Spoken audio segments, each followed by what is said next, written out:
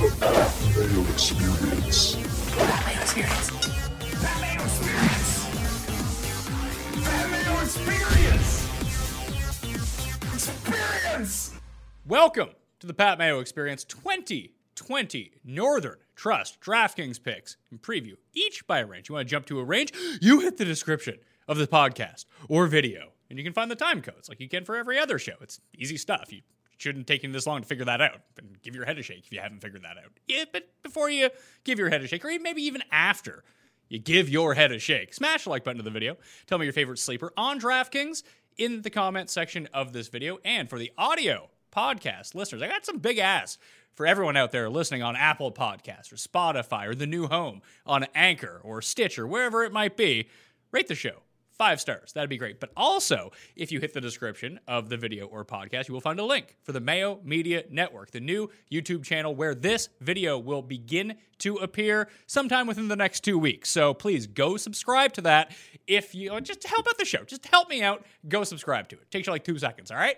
Thank you for that. Also, fantasynational.com/Mayo gets you 20% off the best stats and tool site in the biz. Most customizable searches, ownership projections, simulator, lineup generator. It's all there for you. There's no picks. You make your own picks. You just let the tools do the work for you. 20% off with fantasynational.com/Mayo. And the Listeners League still has spots in it. There's like 1,000 spots left. This is Tuesday, people. What are we doing here? This is usually filled by like Monday. I get that golf is coming to its conclusion, but let's fill the Listeners League, the PME Open. The link is in the description of this video or podcast for the 2020 Northern Trust. Joining me from DKNation.com, a regular on the show, it's DJ Jazzy Jeff Ulrich. What's happening?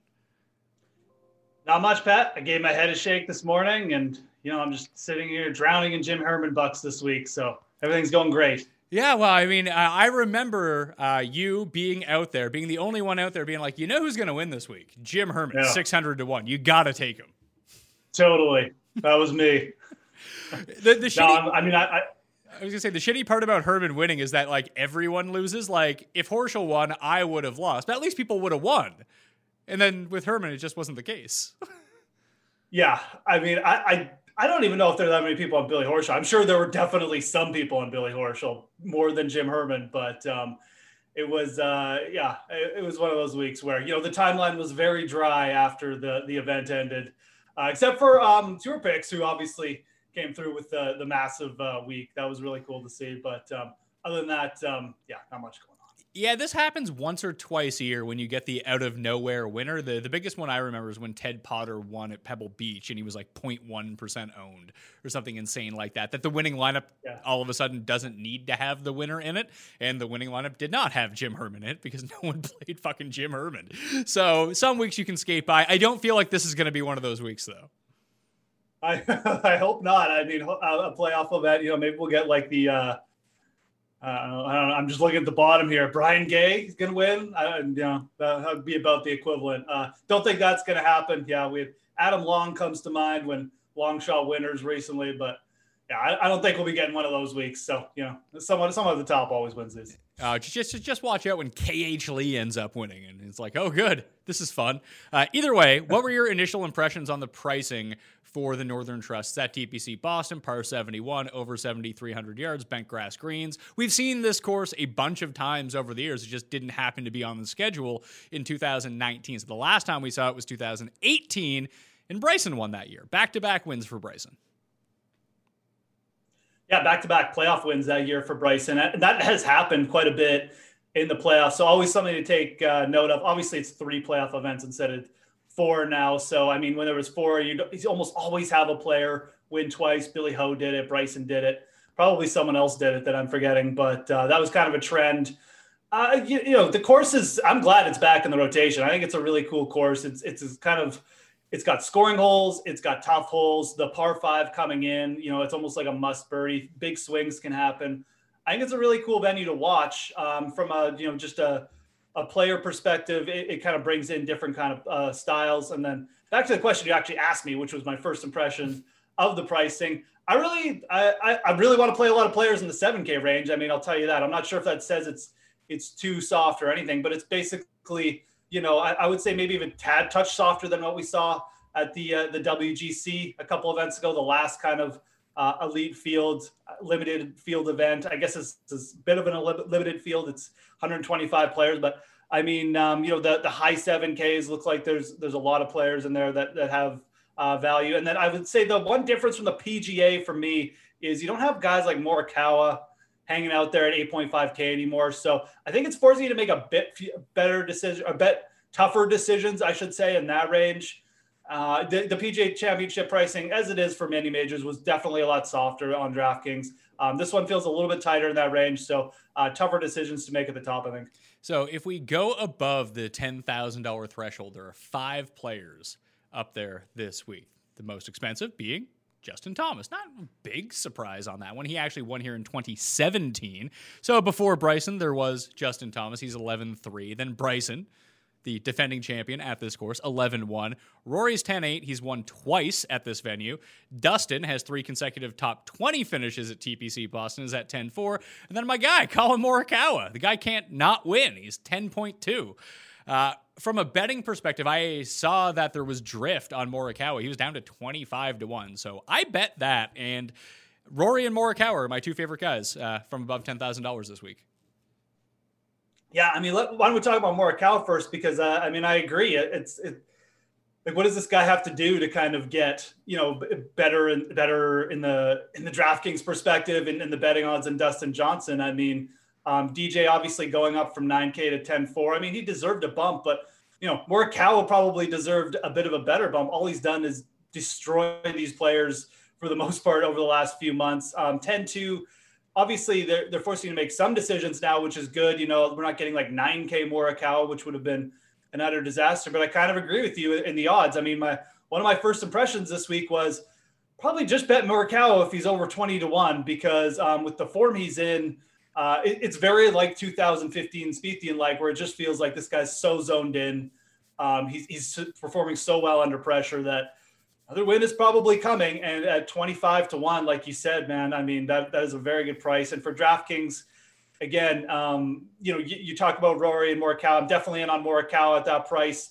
I have no qualms playing him again. I mean, you can make like the major hangover argument, I guess, but I'm not even going to bother with that with a player who just, he won 4 weeks before the major. There's no hangover there for him. So the guy I'm really not interested in playing is definitely Dustin Johnson. I was not, that driver for Dustin Johnson just seems like it's not back to full strength. I mean, yeah, he's still hitting it pretty far, but spraying it so much in the final round of the PGA.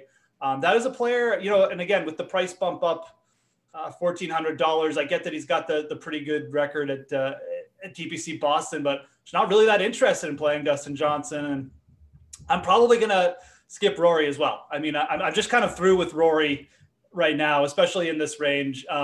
Still killing it off the tee. Still can't put it together. Yeah, it's a great course, but much rather play Bryson. Yeah, I can see, like, if you were betting a head-to-head, would you go Bryson over Rory? Probably at this point, especially with the way that Bryson's putting. And that just seems to be continuous week after week after week. I'm just thinking that you get a discount on Rory, and it does finally feel like people are stepping off on Rory just a little bit. It's not to say that he won't be owned, because he will be owned. He's going to be in the double digits for sure. But I don't think he'll be as owned as Thomas, Bryson, Morikawa, or Jon Rahm, who's an even $10,000, who, yeah, take that number 1 player in the world. You get to be the 6th highest priced guy. Maybe that should just be the move. Like, oh yeah, Jon Rahm is 10,000. Just play Jon Rahm, as he would set up really well for this event too. But for whatever reason, I like the history that Rory has at this event. He tends to play well in the FedEx Cup playoffs overall. That if you can construct a team, like, I like Morikawa objectively better. I'll use more Morikawa, but I think I will have teams where I start Rory, Morikawa, and then work my way down from there, because I don't love the 9Ks as much as others. Like, I don't see a distinct difference between like the middle to the 8K to the upper 9s. And I think that there is a huge gap after Jon Rahm here.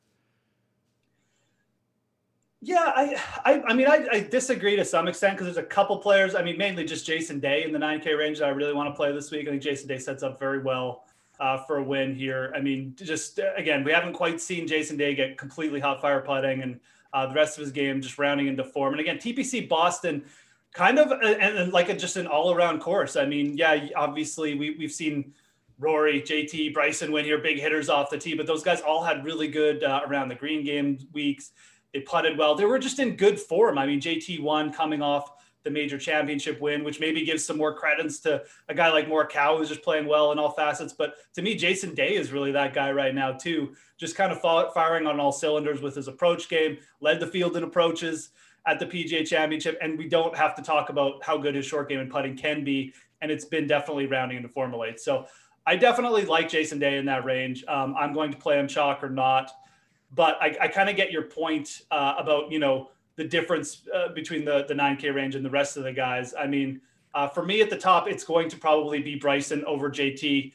I like the putting with Bryson. I just feel like, again, the rest of his game is a bit sharper. And for this course, I'm okay going Bryson over JT because I really sort of fear that JT can bring just that bad putting week. Obviously, we're talking about like small differences here, but we got to make some decisions, right? So for me, that's kind of where I'm looking at the top guys. Do like Jason Day in that 9K range. And I think the player I'm definitely going to be out on in the 9K range is Xander Schauffele. So Xander is $9,700. He's the most expensive 9K guy. Then it's Webb at 9.5, Day at 9.3, Cantlay at 9.2, Brooks at 9.1, and then an even $9,000. You got Patrick Reed. I got stars next to two of these guys. I'm still trying to figure out if I want to play Cantlay or not. But Cantlay is one of them, and then Reed. It seems to me like I wrote up Reed on Monday morning in my article, and I've seen basically everyone say bet Patrick Reed this week. He's 30-1. I've bet Patrick Reed at 30-1 this week. He's a T13, T9, and one of them is a PGA Championship. One is the Wyndham, but he had top 10s 3 consecutive years before 2018 at TPC Boston, and it does seem like the driving and irons are picking up. It's the putter that's letting him down. Now, if he can continue to hit these irons at the rate that he's doing right now and just turns back into Patrick Reed on the greens, he can win this for sure. He loves one of the Northern Trust, too. It's his event. It's true, yeah. I mean, this is going for the trifecta this year. I got nothing bad to say about Patrick Reed, and you're right. I mean, he is starting to fire with his irons a little bit at the Wyndham, which is always scary because Reed, a big putting week with Reed is coming eventually, right?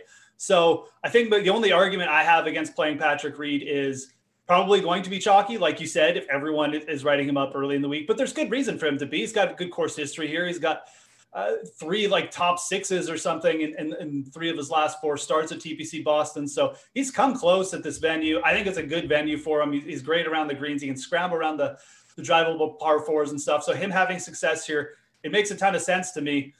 My thing with Patrick Reed, and this is just a personal bias, I'm betting him big time at the U.S. Open this year. I love Patrick Reed at Winged Foot. So, I mean, I guess I'll drop that on the show, whatever. But I'm probably just going to keep fading him until we get to the U.S. Open for that reason and just hope that's where he puts it all together. I do still think he makes for a fine DraftKings play at 9K. Like you said, there are some players in the 8K range who, objectively speaking, probably you could just go down and make this the argument that a guy like Paul Casey playing very well at 8,500 or something like that, or even just going out at Tiger and saving money, probably better like pure DraftKings values, sure. But for me, going down in this low 9K range off of Schauffele, and that's kind of the reason I don't really like Schauffele this week. He just feels overpriced. You can go to Reed, you can go to even Cantlay. Obviously, I like Day, but those Cantlay, Reed, and even make the argument Webb Simpson, like those guys should be priced around the same as Schauffele for what he's done. Schauffele's still getting kind of like that. He's just been so consistent. I guess the price just hasn't come down, but to go up $300 to Rahm or to just go down to Reed, it just makes too much sense for me. And Schauffele always garners some ownership. He's a very popular DraftKings player. So it's not like I think he's going to be 5% owned at 9,700. I think he'll still be one of the more popular plays. So that's kind of why I'm getting to the fading Schauffele argument this week. Completely fine with Reed. Just might be an ownership fade for me. Does seem like Day could be the most popular play on this slate, which is kind of crazy to think about where Day was at like 3 months ago. Yeah. But he comes in with the best recent form of any player, just top 10. It looks like he's getting really close to that win. I'm with you. I think that's the ownership fade that I'm going to make, just because I like other guys equivalent or even maybe a little bit better in the 9K. There are 2 guys, though, that just seemingly no one wants a part of. Webb is one of them, and Brooks is one of them. Webb's won here before. Like you get like 7% Webb. Like it sounds pretty good. Yeah, it kind of goes to I like Webb as a tournament pivot as well, and I definitely play Webb over Brooks at this point. And I think it kind of goes to some of the narrative around the course with Webb. Yeah, TPC Boston, definitely. Like, it's a little bit of a driver heavy course for sure. The average driving distance is bigger than the tour average, but at the same time, it's not like we haven't seen the shorter hitters and the guys like Webb do well here. Chris Kirk won here too, along with Webb Simpson, like in the last decade. So you have to putt here. Like, you have to sink your putts. You look at the last few winners, they've all gained massive strokes on the greens and around the greens too. Have to have good scrambling weeks. It's just so happened that those bombers, obviously like Rory, Bryce, and JT, when they're firing in that facet of their game, they're probably going to win anyways. So they've come in here in good form. And if a guy like that comes in here in good form, he's probably going to win, right? Which is kind of why I like Bryson, because I do think he's in really good form. But Webb is absolutely fine, in my opinion. I think, again, I brought up him compared to Schauffele. I think that's a good pivot going down to Webb. Definitely agree that you'll get lower ownership there. And, again, just on day, we have seen the chalky players like win a lot lately. So maybe that's the argument for him. But I agree. I mean, the ownership on day will get up there. Obviously, you can't fade and play everyone, but that's something to watch out for as the week goes on. 8K guys, there's a bunch of them now. So along with those lower $9,000 players on DraftKings, I think these guys are kind of in that bucket as well. You got Berger, Finau, Tiger, Hideki, Casey, who you mentioned, Scott playing his second event since the restart, Fleetwood, Vic, Big Dick Vic, Scotty Scheffler, Matthew Fitzpatrick, Hatton, and Rose. I never really play Tony Finau all that often, but it feels like a lot of people are just going to be playing Berger. Not to say, again, that Finau won't be owned, because he will. He's always owned. But I do like this setup for him a lot. So I'm going to play Finau, I'm going to play Hideki, and I'm going to play Hatton at $8,000. Yeah, I am starting to see Berger get up there. It's a little surprising, to be honest. Maybe I shouldn't be surprised. He's been so consistent. He's basically, he's American Jason Day at this point. They just top 10 like every event. He's obviously in contention at the PGA Championship too. And his price really, you can make the argument that like he should easily be around or above Cantlay right now. So I definitely will have some exposure to Tony Finau as well. I've kind of gone since the start of the week, I've gone very back and forth on Tony Finau and stuff. It just, is this going to be the spot? No. Why are you playing Tony Finau, Jeff? Like he's not going to fucking win. Why are you betting Tony Finau? He's not going to fucking win. But I bet Tony Finau. I really feel like the changes that he's made, very similar to Jason Day. It's good. It's helpful. He's got his swing coach on the bag now. Apparently, he's looked very good just managing the course. I don't think he did anything wrong at the PGA Championship not to win, except hit a pin too hard with one of his chips. It didn't sink, or he could have done almost the same thing as Morikawa did coming down the stretch. So got a little bit of unlucky there at the PGA. I do feel like this guy has a big win coming at some point. He's just too good. And realistically, just from a DraftKings perspective, who cares if he wins? If he just keeps top five and making a ton of birdies at 8,800, that is really all you need. So if he's going to be even slightly lesser owned than Berger, I'll definitely play him on DraftKings. I think, Tiger and Matsuyama, I've got written down here for Tiger, really needs to get the putter firing this week. And I'm not confident that that's necessarily going to happen. Obviously, we want it to happen. He's like 40-1 in the odds, which is really interesting. But I'm probably okay just fading him for one more week. I played him at the PGA because he got really low ownership on him and kind of ended up regretting it because I could have just gone down to Colin Morikawa more. So the four guys in this area, besides Tiger, who looks like he's going to come in sub 10% once again, no one's using, legit, no one is using Fleetwood at $8,300. Yeah. Fitzpatrick, he's on the outs, and no one's using Justin Rose. I will use Justin Rose, and spoiler alert, Jeff, I'm going back to the well. I bet Justin Rose at 66-1 last night. This is when you have to bet Justin Rose. Everyone, we got 4 cuts, missed cuts, and the T9 at the PGA.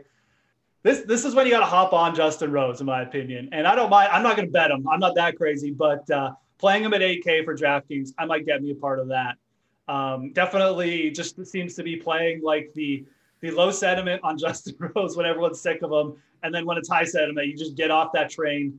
You just jump off the boat and watch it go down from the sidelines. But, what a crazy stretch for Justin Rose. Just looks amazing for a couple events.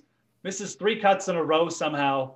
I don't know when the last time Justin Rose missed 3 cuts in a row prior to this hiatus restart thing, and then almost wins the PGA. I don't know. I don't know what's going on with Justin Rose, to be honest, but definitely at 8K. I mean, this is, it's just kind of like what I wrote at Justin Rose is just like a pedigree value. He's good. He's not he's obviously not that far off from his best form, considering he was almost in contention late at the PGA. I mean, it's fine to jump on him at 8K. I'm not touching Tommy Fleetwood after he sunk my Wyndham lineups. I had a 6 of 6 last week, Pat, that shot like 15 over par on the weekend. So that was a real let me ask you, who was in that lineup? Because I had a few. I looked on Sunday, like guys were going low on Sunday. I looked at like the 1 6 of 6 that I had. It had like Landry, List, Munoz, Fleetwood. I was like, oh my God, like everyone else on the course is making a ton of birdies and you guys are fucking all you can do is make bogey. Like, what is going on here?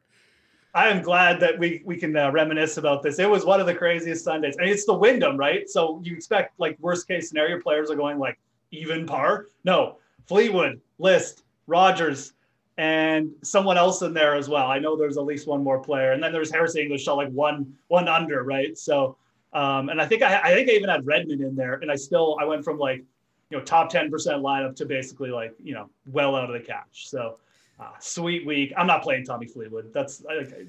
I do not know what's going on with his ball striking. Clearly he's a little more competitive practice or something, but I'm sure he'll turn around. Just I'm not going there. I just did the legwork on Justin Rose. My database on fantasynational.com/Mayo, if you want 20% off, goes back to 2012, and he has never missed 3 cuts in a row before he just did. That sounds about right. I mean, I mean, obviously we've been doing this for a while, Pat, and I do not recall Justin Rose ever going through that bad a stretch from missed cuts. He's obviously had bad stretches of golf, but yeah, so not surprising to hear. He's got really good bent grass putting stats. He's got a really good record at TPC Boston. He's runner-up, solo run-up the year Bryson won. So it could easily turn around again. Wouldn't shock me in the least. Like I said, I definitely do not mind in this range. I probably even prefer going to him over. I shouldn't say prefer, but for GPPs, you'll get low ownership. I was going to say prefer over Scheffler and Hatton, but I mean, just from a pure like player standpoint, I mean, I don't know if I can make that argument, but low ownership for sure. So. Hey, I much prefer Hatton, and of the low owned guys, Justin Rose is going to, like he said, he was runner up to Bryson in 2018. He was T10 in 2017 when Justin Thomas won at TPC Boston. He's just trading bad rounds for good rounds right now. So. Yeah. I mean, it was a bad round 1 at the Wyndham, pretty good round 2 at the Wyndham. Now, the Wyndham is a completely different beast than what they're going to see this week at TPC Boston, but you give me Rose at 4% ownership. I don't need, if I play 20 lineups, I can use him in 3. And then I'm way over the field. I have a bet on him to win. I believe in him for unknown reasons, but I'm just going to go back to the well. And of all of the low owned guys in this range, I think like where you get the discount on the price, like I prefer him to Fitzpatrick. Fitzpatrick could go and put the lights out. That can always happen, but I just don't really like the stature of his game right now. When I think about like what ideally fits TPC Boston, you need to have a bit of power and hit some fairways and smash your long irons. Like there's a reason he's played well here. There's a reason Casey has played well here. There's a reason Stenson has won here. There's a reason I love Morikawa this week because that's what he does. That I just really think that that's going to be the path you want to follow. Absolutely. All those guys, obviously great ball strikers. And again, I mean, you've had some weird winners. I guess you could say Ricky was a bit of a weird winner here, but he's a guy who can get in line with his irons. I mean, he's sitting there at 7,900. I'm probably not going to go there, but you should get a really tiny ownership on Ricky Fowler, which is crazy because he's under 8K. He'll still get some ownership because he's Ricky, but again, another ownership argument you can make if you're just sick of Justin Rose. I don't hate it. I mean, just because Fowler can get so hot with his putter as well. He's another player with great bent grass putting splits. I think the player I kind of prefer in this range is probably Billy Horschel. Whew. Which $7,900 on Horschel. Like this upper sevens is filled with a lot of name value, but like me, I think everyone's just going to use Matthew Wolff. Yeah, and which is weird. I know I talked about this yesterday too. It's going to be interesting to see if this is the week where like everyone jumps on Wolff. It definitely might be. I mean, he obviously just did the primetime thing where he lit it up on a Sunday at a major, kind of similar to what we've seen with Fleetwood in the past. At a U.S. Open or something, and that's kind of gotten him to be one of these popular players where everyone wanted to play him for a bit. I wonder if this is like the coming out party for Matthew Wolff, just in terms of DFS ownership. It certainly could be. And again, I kind of like Horschel, but again, it involves him being lower owned than Matthew Wolff. Horschel, obviously a guy who lit it up last week. I think, the state of his game looks pretty good. He looked good out there on Sunday. He had the tight shirt rocking and stuff like that. So maybe I'm just getting suckered in on Billy Horschel, but he's obviously a playoff performer and a player who can get hot with his putter and around the green game as well. So I don't think Horschel's going to be high owned in this section either, because there's so many big names around here. So a player who kind of popped off for me anyways at first look. I will say this. I kind of am okay fading all the guys from between like 79 to 78, because there's a ton of players between like 75, 77 that have a lot of interest for me. Let me guess. Louis Oosthuizen. I mean, if you're going to bring him up, we can talk about him a bit. I mean, Louis is interesting this week. How about this? Hot Fire, best rapper of all time. 5 of the best rappers of all time. Hot Fire, Dylan Fratelli. Plus 170. Plus 170, low South African over Louis. Oh, I don't know about that, Pat. You don't want to take Louis at these elite. You don't want to fade Louis at these elite field like WGC playoff type events, man. This is where he makes his bread. This is where he just plans in those top 10s and gets all his world ranking points and somehow stays above, inside the top 30 of the world rankings without getting a win for like 5 years. So I don't know if I do that, but Dylan is definitely playing well. A guy in the low 7K you can play. Look, Louis gained strokes everywhere at the PGA Championship and lost 3 strokes putting and still came like T33. He's actually playing well. So 7,500, he will definitely be mixed inside my player pool. No shock there. May have even bet him at 100 to 1. Not going to say yes or no, but obviously yes. But I don't know. What's your feelings on your guy in this range?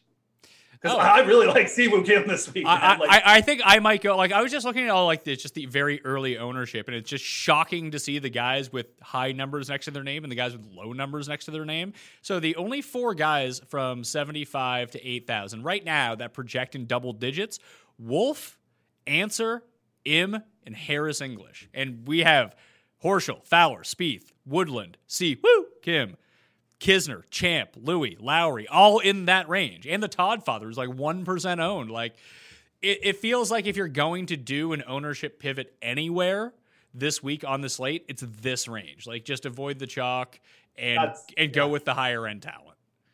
This is what I was talking about off the start, why I love this range. Like, why is Siwoo Kim projecting for single digit ownership? The dude was T3 last week. He's been beast moding tee to green and approach shots. Why are people out on him here? I don't understand. It's not like this isn't a player who has beaten, roasted elite fields before. I was actually surprised he was 7,700, and I was really surprised you could get him at like 100 to 1 in the betting odds. This is the first guy I clicked this week. So if you're someone who bet Siwoo Kim last week at 33 to 1, and now you're not going to bet him at like triple the digits after what he did last week, look, he had 1 bad shot on Sunday. That's the only reason he didn't win. That and Jim Herman, went invincibility mode and just was probably going to win that tournament anyways. But, man, you can't really fault Siwoo for what he did last week. Really surprising. I really like him, the potential here. Look, it's still Siwoo. I mean, he could go, revert back to having like a Siwoo week. And I guess that's part of why people are scared. But dude's made 7 cuts in a row. T3 at the PGA, like I said, I mean, consistent with the tee to green all week. I absolutely love his upside for this course too. I think it benefits an aggressive player like Siwoo. These drivable par 4s. Dude is not going to not hit driver here. So really like him as a play. Love him as a pivot in this range if he's going to be under 10%. Yeah, I have him around like 7% right now. And I think that's just, I'm looking at Fantasy National and their ownership projections. And I think it's probably the influence that when you rate him out, like he rates very highly in the stats that I'm looking at since the restart. He's like 16th in this field overall. Harris English is actually 12th. I'm not going to use Harris English. Why would I do that? Doc Redman at $7,400. He's 8th. Harold Varner, 18th. I actually think I'm going to use Harold Varner this week. The guy is great on long approaches. Like, get him from 150, 175, or 200 plus. That's his jam. And, I mean, he's probably not going to chip in a bunch of times like he did last week, but generally, the driver is very good. The approach is really good. Why not roll with Big Harry V? During these emotionally turbulent times, everyone's looking for a way to feel more financially secure. So, if you're still needlessly throwing money every month at high-interest credit card debt, it's time you checked out Upstart, the revolutionary online lending platform that knows you're more than just a credit score. Now is the time to find out how low your Upstart rate can be to help pay off high-interest credit card debt.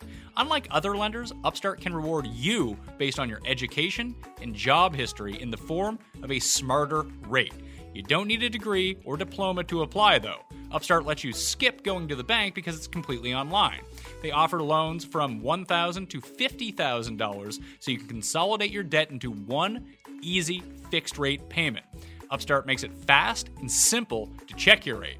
Since it's a soft pull, it won't affect your credit score. The hard pull happens if you accept your rate and proceed with your application. And the best part? If the loan is approved and accepted, most people get their funds the very next business day. Over 400,000 people have used Upstart to pay off their credit card or meet their financial goals. Free yourself from the burden of high-interest credit card debt and get back to using your money your way with Upstart. See why Upstart has a 4.9 out of 5 rating on Trustpilot and hurry to upstart.com/mayo to find out how low your Upstart rate can be. Checking your rate only takes a few minutes. That's upstart.com/mayo. Your loan amount will be determined based on your credit, income, and certain other information provided in your loan application. Not all applicants will qualify for the full amount. Dude, Big Harry V just about won this event last year. I mean, he can definitely compete again. And at 7,400, not a player you necessarily need to win, obviously. I mean, I don't think people need me to tell you that, but agree. This is kind of his jam. And I'm interested in Doc Redman a little bit in this range too. I think, again, it just feels like people are just ready to just jump off all the players who played well at the Wyndham last week. I think there's actually a little bit of correlation between that course and this course. I'm not saying they're directly the same, but definitely like you need to putt a little bit better here. The around the green game, I think, is a little bit more emphasis at TPC Boston, and it's a more of a driver heavy course, sure, but you still need it's still a big approach thing where, you know, guys are hitting their long irons well. There was quite a few long par fours in play at the Wyndham last week. So realistically, like, guys who did well there shouldn't just fall off the map here. It's not like this is like going to be a US Open setup or anything. It's still going to be a bit of a score fest. I think it played as the 37th easiest venue in 2018. So I'm in on Varner too. I think, again, just another good pivot down here. That this is definitely a range where I agree 100%. Like, if someone's getting chalky, there's so many places you can go with similar upside. So Varner definitely down there, a player I had circled, and Benny Ann for kind of similar reasons. Oh boy. Another guy who's just playing well through the bag. I don't know if he's going to bring the same putter we saw at PGA Championship, but it is nice to see he's gained multiple strokes putting in each of his last two starts. So. For me in that lower sevens, like I said, you got Varner, I have Henley, and Neiman all starred right now. Should I be taking a harder look at like Phil or Bubba? Phil's interesting. I just, it's hard for me to click on Phil because it's just like something clicks in my mind. It's like, oh, he's 50 now. You shouldn't play him. Well, it's weird because I've been using Phil a lot recently. Yeah. And he just makes so many birdies. No, absolutely. And this is a course he loves. I mean, this is one of the venues, his favorite venues. I mean, he's come out and said he absolutely loves the changes and stuff like that when they redesigned the course. He won here the first year after like the Gil Hans or whatever redesign. So, it is the only problem with Phil is, like you said, I mean, I really like Henley, obviously. I mean, people who know me, no shock there, but he's playing really, really good golf right now, not just his approaches. Around the green is really coming together for him too. So did putt well last week. I probably slightly like the upside there, but Phil is definitely a player I'd circled in this range as well. It just comes down to like HV3 and Mickelson, Henley. I mean, these are all players I kind of want to play. So ranking wise, I would probably put Henley at the top of the list for me. Again, I just feel like complete gameness.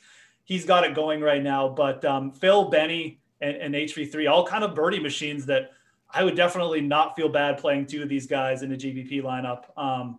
Should get lower ownership on all of them realistically. So By the numbers, over the last 2 months of tournaments and all the rounds that you can include in there, the best per the numbers in ranking-wise, Henley, Redman, Varner, Ryan Palmer, and Dylan Fratelli are your guys. If you just want to go strictly by the numbers. And, I don't know what to do with Ryan Palmer. He keeps making cuts. That's good news. But with 125 players in the field this week, a higher percentage of the field is going to make the cut than we've seen recently. Yeah, Ryan Palmer is one of those guys who I rarely play Ryan Palmer, but I always seem to regret not playing him. Obviously he has, just because he pops with really good weeks with those irons sometimes. And it's like, oh, why wasn't Ryan Palmer on my radar? And it almost feels like it's setting up as another week like that. I mean, we talked about HV3, but Palmer's obviously a really good iron player. You would think that with emphasis on long irons and stuff like that he could definitely come into focus here. But it is again, another week where you kind of got to get the putter firing, and upside wise, probably would almost rather just go down to Benny. I just feel like Benny's probably, if everything comes together for him, has a better shot at winning, has better win equity. And I know that's crazy saying that, but I mean, obviously we're also talking about Ryan Palmer, who puts himself in position a lot, but rarely comes through with the wins. So he's a player. Again, it's this range is chock full of guys. I kind of am interested in. You can't play everyone. Would I mix Ryan Palmer into a 100 lineups or something? Yeah, I'd have no problem doing that. But ranking wise, he would probably come out 4th or 5th for me of those guys we talked about. 6K guys, you probably don't need to go this low with some of the ways that we've talked about. Hey, that 8K range in lower nines is super congested with good talent, that if you just wanted to build your balance lineup that way, you could do it. If you want to play the Bryson JT lineup, then you're going to have to go down in this range. So I like Kevin Na, because I love Kevin Na always, $6,800. Norlander, I don't care how chalky he gets, $6,600. I like the Gooch at $65. And Seb Straka rates out really well for this course. He could not drive the ball for shit at Wyndham, but I think he can get it back on track here. He's generally a really good driver of the ball, and he's really good with his long irons. He's really good from 175 plus. Just to look at him versus the field down here, when you have Seb Straka 6,300, first in this field in proximity from beyond 200 yards since the restart, 5th from 175 to 200 yards as well. He's been putting all right. He can make some eagles. There are eagleable holes at this course. Just get the driver going, and he should be good. And if a higher percentage of players are going to make the cut, I don't mind rolling the dice on someone like him. Yeah, you definitely don't have to go below 7K this week, but the good news is it feels like anyone below here is going to be super low owned, which can be nice, especially if you're going with some chalky players up top. So Straka is just, he's all or nothing, right? He when he gets going, he's very much Ryan Palmer-esque. He will just get himself in the mix, and he's so much cheaper than a guy like Ryan Palmer. So I definitely understand the attraction there. I might have to check him out a little bit more, because he's the second person who's told me to play Seb Straka. So I obviously he's been around for a year and a bit, but the guy can just beast tee to green. So definitely as a GPP pick, he stands out there. Cam Davis is probably the other name that stands out. A guy who can make a ton of birdies, played well last week at the Wyndham, and he's kind of hit or miss too, but he's been really consistent. We saw consistency from him early in the season too. So might be an interesting play. Again, the nice thing is, even though we're talking about these players, they kind of stick out for us, I don't think any of these guys will crack 5%. So I would say that Norlander is the only one that could potentially push double digits, unless you go to the top and people gravitate towards, I don't know, Corey Connors would be the one for me.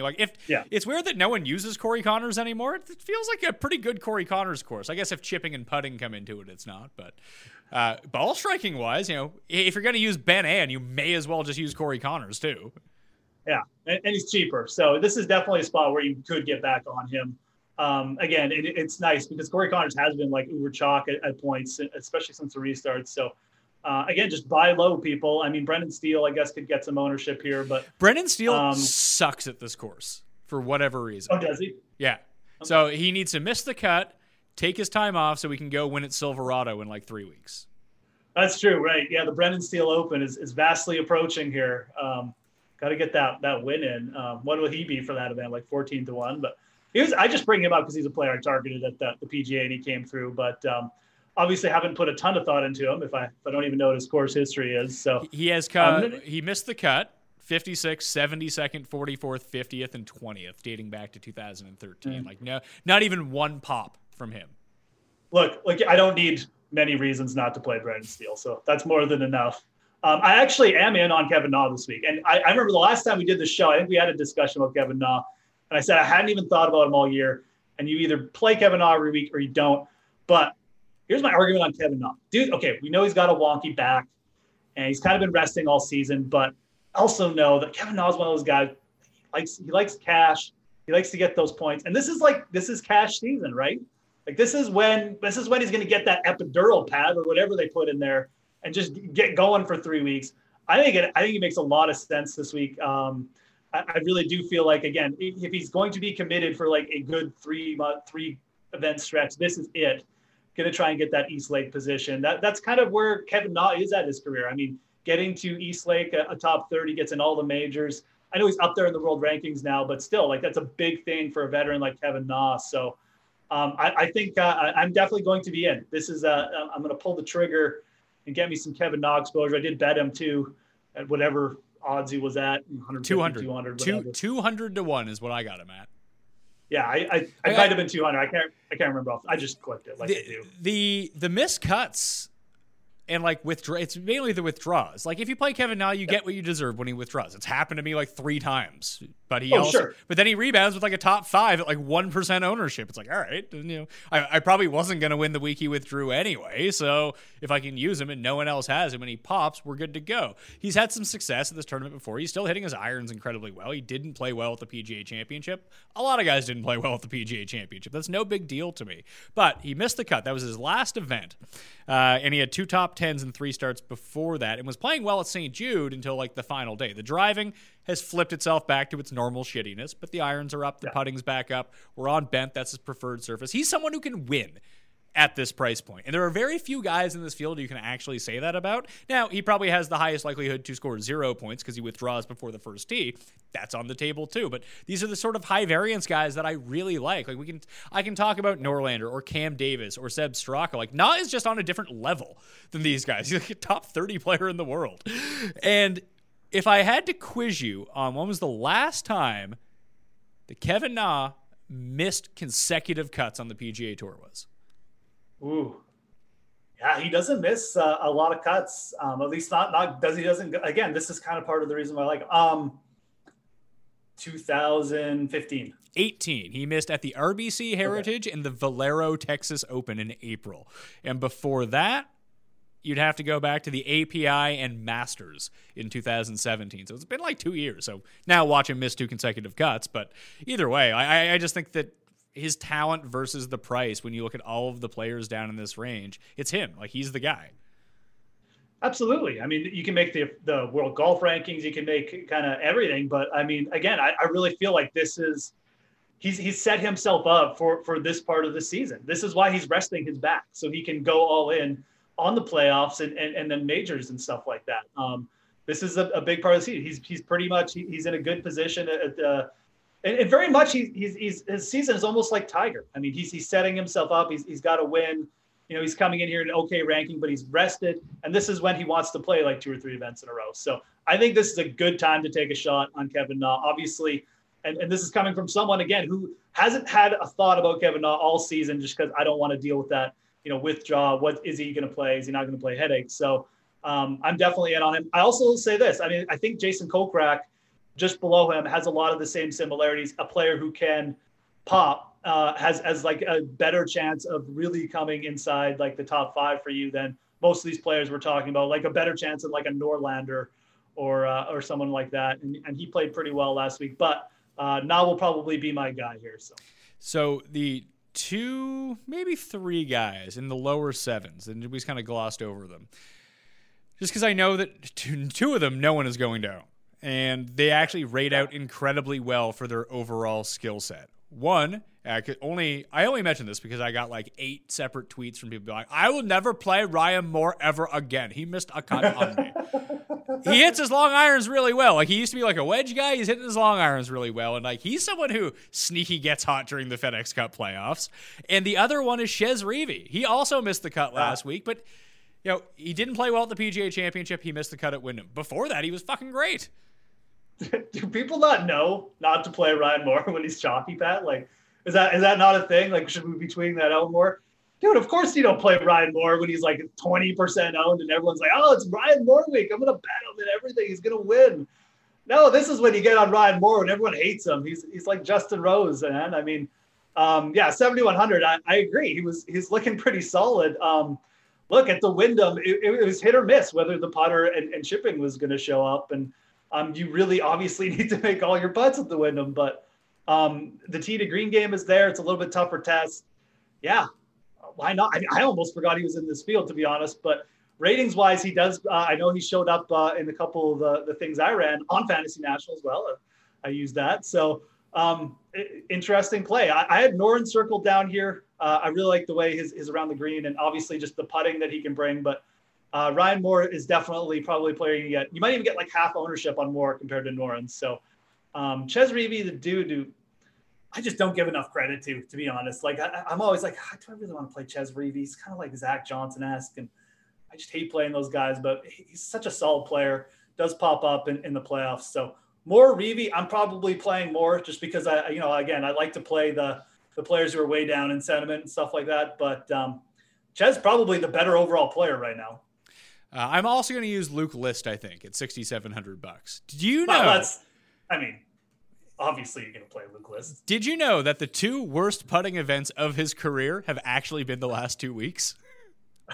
He was really bad. He lost 7.5 strokes at the PGA Championship and was like top 5 in tee to green. And then and then I'm thinking 7.5. No one could lose that many.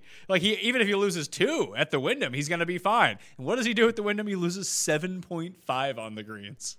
I think it was Feinberg who tweeted out one of his putting. Like he like 3-putted from like 5 feet or something. Like it was embarrassing. But the tee to green is back. List went through this period where he was a shitty putter, but he was like, when you would punch him into Fantasy National or any sort of stat model, man, this guy hits the shit out of the ball, like at an elite level. And then he started popping up with top 10s and everything like that because the putting wasn't a complete atrocity. And then he lost his swing, he lost his irons, he couldn't chip anymore, and he was legit bad. But he won on the Corn Ferry 3 months ago, and he's been good tee to green. For DraftKings purposes, he's going to make birdies, even though he can't putt, which is scary to think about if he just gained a stroke putting for a week. What would happen then? Probably the same thing that happened to Russell Henley last week is he got himself inside the top 10 or whatever. Look, I've kind of just erased Luke List from my memory after the last weekend because he ruined, like I said, my best 6 of 6 lineup. But the dude he's team no putt, Pat. I mean, he's a great ball striker. He's very attractive play for people like us who just pops out tee to green. And you're right. I mean, he's definitely playing good golf. I mean, he's a player, won a professional golf tournament less than 2 months ago. So definitely some credits to that theory. I wouldn't shock me if he showed up at some point in these next 2 events with a really good result. So I don't know if it'll be here. I don't like it as much here maybe as next week because again, it does seem like an event where you really need to gain strokes putting to get yourself inside that top 10. Maybe even multiple strokes. So that's just the way that recent events here played out. It doesn't mean it's going to play out this year, but I'm probably okay fading Luke List at this price. Like I said, maybe go up to Kokrak and I'm definitely have a piece of knob, but statistically wise, yeah, you're right. I mean, Luke List is kind of back. So nice to see. We can make a wager. We can go List versus Kokrak, more DraftKings points. Okay. That's a good one. Right. Those are 2 guys who, will probably miss their fair share of putts. They'll probably both miss the cut. Yeah, probably. They'll probably both miss finish T60 or something because they'll lose 7 strokes each on the weekend putting. I think Feinberg played a Denny McCarthy versus Luke List round 4 matchup. How can you be Denny McCarthy and have the 1 week of your life where you hit your irons well? He's actually gained on approach in 3 consecutive weeks. Should we be playing Denny McCarthy? Like, is he heating up? I don't know, man. I mean, yeah, like, did he lead the field in approaches last week? He gained 7 strokes on approach. I assume that had to be top 3, if not the best. I didn't actually see how it turned out. I can look that up for you right now. Let's see. First in approach, Denny McCarthy, 7 strokes. Siwoo was second. Zach Johnson, Jim Herman, Kevin Kisner, 1, 2, 3, 4, 5. It's insane that he didn't he obviously had a good week, but when Denny McCarthy gains strokes and approaches, I mean, man, you kind of expect like he's going to factor into the win, but maybe you should go back. I don't know. It's a really good question. I know he popped up in like all the winning lineups last week, so kudos to people who just took a shot on him there. Obviously, I think it was a good event to take a shot on him. Could it carry over? I have no idea. I mean, this is a player who just popped out of nowhere with a good ball striking week. So I'll probably just play like Kokrak or like you play List and just be like, oh, he's the tee to green dude. But no, I guess the answer is no. I'm not playing Denny McCarthy. If he shows up again, I'll probably give him a harder look. But no. Before this current stretch, which doesn't involve like a bunch of like 3M, PGA Championship, and the Wyndham, he's gained strokes on approach in 3 consecutive events. He has never done that before in his career. And again, kudos to the people who saw this, because obviously Denny McCarthy is a dude I did not dive into enough last week, and the people who put in the winning lineups basically all had a sub like 6% owned Denny McCarthy. Obviously, we're going up a class in field, and it does kind of feel like, again, is he going to gain 7 strokes on approaches again? No. But let's say he gains like 2 on approach. Like he only gained 3.8 strokes putting last week. That's like a bad week for him. So he's going to gain like 11 this week. It'll be fine. It's probably true. And again, it maybe even rates out as like a better just like cash game play, because if you get even just like a gain stroke approach, he's probably going to make the cut. So I still like the upside with Kokrak and Na a little bit better. But yeah, I mean, again, I wouldn't fault anyone for going back to this guy, just because we know the profile player is. We know the putter can obviously pop off. And even if the approaches regress a little bit, which quite frankly, they probably will, he'll still probably have a really good chance at the top 20. So definitely get that argument. Yeah. And I mean, going down here, just looking, I'm just seeing if there's any other players similar. I mean, Bud Cauley popped off with a good putting week last week. I would say that the only one, because he actually rates out really well, I just can't get there with him, is Richie Wierenski. Oh, that's interesting. Yeah. I just don't know what to do with him, so I'm just not going to use him. Yeah, I'm going to use the Gooch instead. Yeah, and I think the Gooch rates out better for an elite field like this. I mean, Wierenski is a guy who he doesn't typically do that great in like these bigger events. I mean, when you get him in like the Barbasol or the Barracuda, yeah, I mean, turns into Tiger Woods or whatever. But at these more elite field events, a guy who's just coming off his first win, I would much rather go back to Taylor Gooch, whose approach game is really looks like he's coming together, and has the tee to green game to kind of challenge or at least get himself inside the top 20 here. So agreed there. Wierenski is interesting. I'm not going to touch Patrick Rogers anymore. We're done there for the season. Hoagie maybe is a guy you could think about. I mean, he played obviously well in Spurs. I was kind of interested in him coming off the PGA Championship, and then I never really got to him last week. Obviously, he had like a poor weekend, but he's pretty good form as well. Yeah. So my final thoughts on this, like in terms of talking it through with you, that I think that the best tournament pivots this week, whether they play well or not, I have no idea. But it looks like Dustin from the high end, Webb from the next level, and then Justin Rose and or Matthew Fitzpatrick from the 8K range. I would say I definitely like Webb. I'm completely out on Dustin this week. Again, I don't like the price increase, the fact he's more higher owned than Morikawa. So I'll be all about Bryce in that top range. Definitely like the Webb pivot. I'll eat the day chalk. Haven't decided in the 8K range who, like, I might just fade that entire range, to be honest, because I really like going down to the 7K range. Woo, Louis, obviously. And I might even throw someone like Rose in there as well. So outside of Finau, like the 8K range, and maybe Casey, the 8K range might be more of a fade range for me. I really just like those pivots in the 7K range. All right, that will do it on the Pat Mayo Experience. Please rate and review the audio podcast 5 stars. And whether you're watching the video or the audio, please subscribe to the Mayo Media Network. You can find that sub link in the description of this video or podcast. Ulrich, you can find at DK Nation at the Fantasy Grind. Where else can people check out your work these days? Yeah, have betting previews up on linemovement.com. Definitely check that out. Awesemo do a weekly review show on Mondays and have an article up there. So do please check those out. But you can just check me out on Twitter at the Fantasy Grind. I'll post all those eventually, and you can leave your comments or your critiques below. All right. Remember to smash the like button for the video. Leave your comments in the comment section. Your favorite sleeper on DraftKings this week. Sounds like the Gooch might be my guy.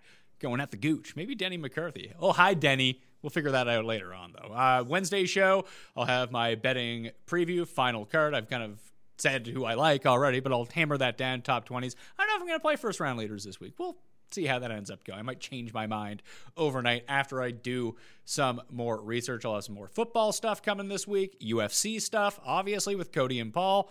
Yeah, it's just the normal stuff is going on, and we got a ton of football going on, so you don't want to miss it. It's a sub to the Mayo Media Network. Also, fantasynational.com/Mayo gets you out there 20% off. Check that out. Good luck this week. I'll see you next time.